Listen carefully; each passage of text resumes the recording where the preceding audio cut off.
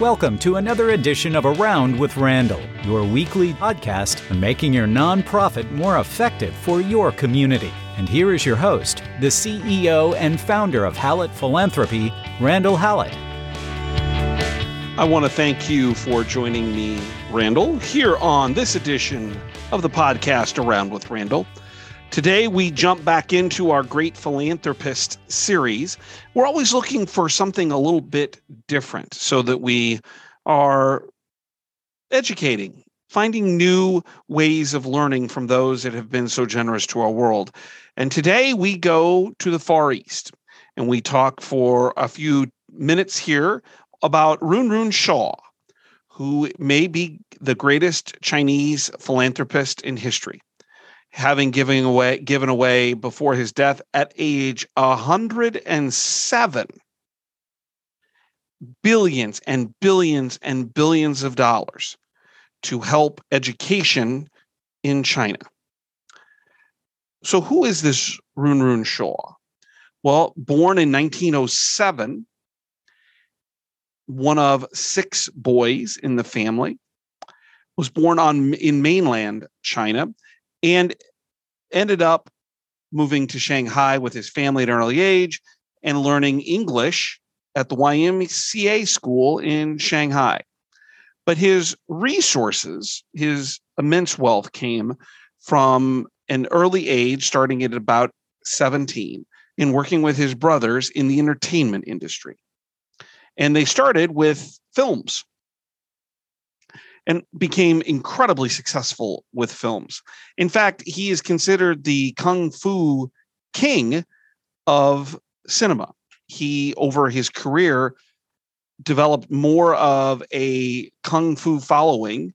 And if you are one of those who enjoys those movies, it's very, very possible that Sir Shaw, having been knighted by the Queen in 1977, was the producer and or owner of the studio who produced that film. He, over the course of time, built an empire with his brothers. And Shaw Organization became the leader of production, eventually in Hong Kong, where they moved the facilities and most of the businesses just before World War II and then subsequently thereafter, underneath British rule for more freedom. Eventually, they jumped from films to television. And at one point, their co-founded TVB, which was the broadcast network, owned 80% of the market in Hong Kong. Think about that. 80% of the market was watching one network that he owned, his company. He also was an award-winning director, having won praise in 1962 at the Cannes Film Festival for one of his films. So here is this person who has made an immense amount of wealth through the entertainment industry. And I think there's some things to take from this, and we'll talk about his philanthropy here in a second. But I think in the United States that we take for granted the idea of philanthropy, because people like certainly Ben Franklin, which we've highlighted on this podcast, but the work of John Rockefeller, which we certainly should talk about at some point, Andrew Carnegie, we should probably talk about at some point, are individuals in American history and heritage that kind of define what philanthropy might be. Well, if you're in Hong Kong or you're growing up in China, philanthropy doesn't have the same meaning. So what was it that got Runrun Shaw to think about the idea of giving away? So let's talk about what his philanthropy was and what we can learn from it, because that's the tactical piece. What is it that we can do with this information that could help our community or help our organization or help someone think about the way they view their philanthropy? So he looked at his philanthropy in several different ways, one of which was this idea of public-private collaboration. And we've talked about that with someone like Walter Scott earlier on in the Great Philanthropist series, that these type of individuals are saying, look, philanthropy can carry the water certain distance, but there has to be a greater group of people that are going to be engaged, whether that's governmental sources, private sources, but it can't be just dependent on one sole contributor. So he looked at that in several ways. Number one is that when he gave money to education units, we'll talk about who those were here in a moment or two, he required them to raise 3 times the amount of money he gave. He also required, in terms of proposals that came to his foundation, that they had official backing from local governmental sources so that this endeavor, whatever it was, would have a longevity, that it wouldn't be just his gift and nothing else that would come from it. He was also incredibly aware of the importance of education, but not just to the top Chinese universities. Sir Shaw gave an immense amount of money, billions of dollars, to trade schools, to, as they are kind of considered, secondary and third level universities, because he felt as if the education that was being provided would really benefit those who were in attendance. So he looked at it from the standpoint of the biggest, the most successful from a research perspective, certainly are things he gave to, but he gave so much to technical schools. We don't talk about that in America as much. We think about educational units and higher ed, and we think of major universities and colleges. But frankly, the number of people going to college is diminishing, and more people going into technical trades like heating and air conditioning, plumbing, electrical, critical areas of our infrastructure and United States-based economy. But we don't talk about that philanthropy all that often. Well, here's someone who was doing something in the 60s, 70s, 80s, and 90s that maybe wasn't all that thought of here in the United States. 80% of the money he gave went to some type of school, specialty schools, technical institutions. Only 20% went to actual universities. So he was looking at dispersing wealth by educational opportunity in areas that most people don't even consider today. He also believed in rewarding excellence, but in doing so, wanted to look at it a little bit differently.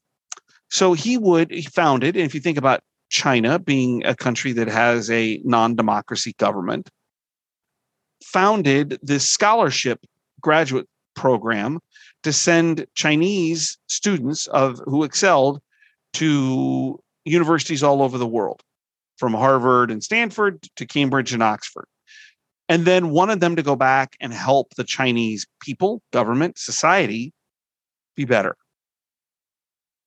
And he collaborated with universities in South America and in India and in South Africa to better their engagement. So he had a real worldwide perspective. One of the last things he did was establish the Shaw Prize. And we certainly, I think, know the Nobel Prize, which was funded in the late 1800s by the engineer and inventor Nobel, who discovered dynamite and used that fortune to reward like the Nobel Peace Prize and mathematics and other things like that. Well, there are Nobel Prizes for certain sciences, but like astronomy and which is, I think, more normalized in Nobel Prize, becoming a Nobel Prize laureate. But things like life sciences and pure mathematics, STEM really, aren't as highlighted. And so he created this prize, and it became known as is known as the Nobel of the East. And he put an immense amount of money behind the winners of this so they could continue their research. How much philanthropy did Run Shaw provide? I think, as we think about it in today's philanthropy, the idea of stewardship, there are more than 5,000 buildings on educational campuses in China and in Hong Kong that have his name. Think about that. Carnegie gave and started the funding for many public libraries throughout the United States. And I don't remember the exact number, but it's hundreds, and some of which have his name on it, and justifiably so. 5,000 plus buildings have his name on them. How much philanthropy do you have to do to have 5,000 of anything named for you? What I find most interesting, and unfortunately there's not a lot of research about this, is that what caused him to want to be a philanthropist? If you grow up in a semi-democratic state, if we think about China, from when he was born, 1907 through, at least through World War II, and semi is maybe a loose word. It's not a haven of philanthropy and free enterprise. And then the Chinese government, after World War II, really makes it a communist government. Very, just not philanthropy at the edges of everyone's tongue or lips when they speak. And yet, here's someone who, amidst billions and billions of dollars from Hong Kong before it was reverted back to a Chinese province, Chinese part of the mainland, that in his heart wanted to make people's lives better. It's a reminder to me that philanthropy isn't just an educational thought. It's a heartfelt desire to want to help others. Rune Rune Shaw found a way to do it through his monetary support of different educational units, scholarships, the Shaw Prize for inventive or creative or new discovery. But frankly, it can be in anyone's heart by helping someone across the street, or volunteering at your local grade school, or being involved with your church. I want to remember and take away from this, and hopefully for you as well, that philanthropy doesn't have to be grandiose to be important. That even if you don't have the learned experience of what philanthropy is, when you want to help someone else make a difference in a small way or a big way, that's the essence of philanthropy. It's the definition: love of mankind, love of humankind, wanting to make a difference. Even though Sir Rune Rune Shaw did not have, obviously, a formal upbringing and understanding philanthropy, he found through his heart the willingness and the desire to want to change other people's lives. Now, he had billions of dollars to do it. But I think it's a good lesson that there's a little philanthropy in all of us, whether we're taught it or not. The question is, can we find it ourselves? Really want to thank you for joining me in the shortened version of The Great Philanthropist, Sir Rune Rune Shaw. Philanthropy in every one of us. The question is what we do with it. We'll look forward to seeing you back here next time on a regular edition. A little education, learned opportunities, tactical things you can use. Right back here on Around with Randall. Don't forget, you make it a great day.